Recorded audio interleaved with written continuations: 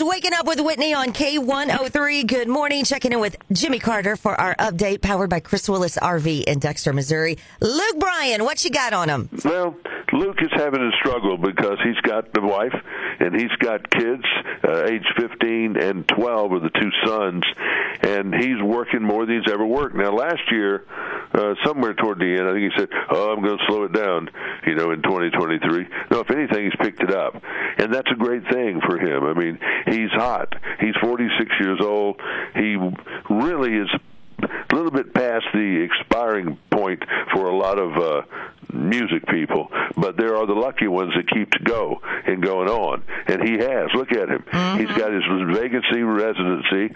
He just starts tonight in Syracuse, his 35-city tour. He's got the farm tour. He's hosting the CMA Awards. Of course, he's got American Idol, and then I think he's got some kind of sporting goods or something that he's selling as well.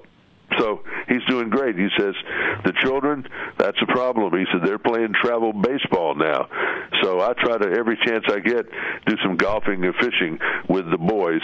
And I'm sure he's chartering. I don't know that he owns a jet at this point, but I'm sure he's chartering one because that's the only way you can get home. We have Joe Burrows. That's the quarterback for the Cincinnati Bengals.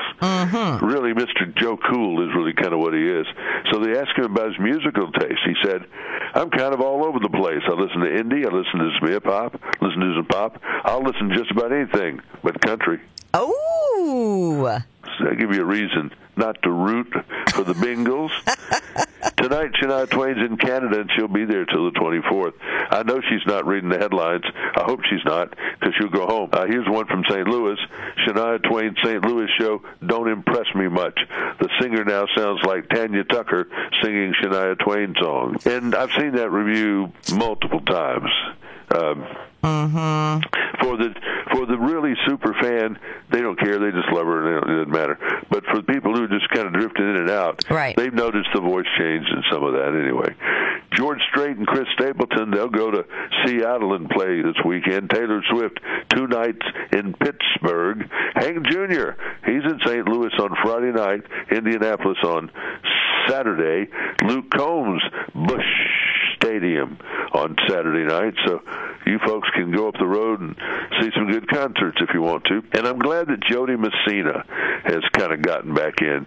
I looked at her scheduling, her dates. She's got to work Wisconsin and Nebraska this weekend. She's got dates booked. She's on the clock. So she's making more money probably this year than she's made in a long time, and I couldn't be happier for it. It's always cool to see a comeback. She's just so fun. Hey, Jimmy, try to stay cool today. Thank you. That's your Jimmy Carter update this morning. Waking Up with Whitney, powered by Chris Willis RV at Dexter, Missouri.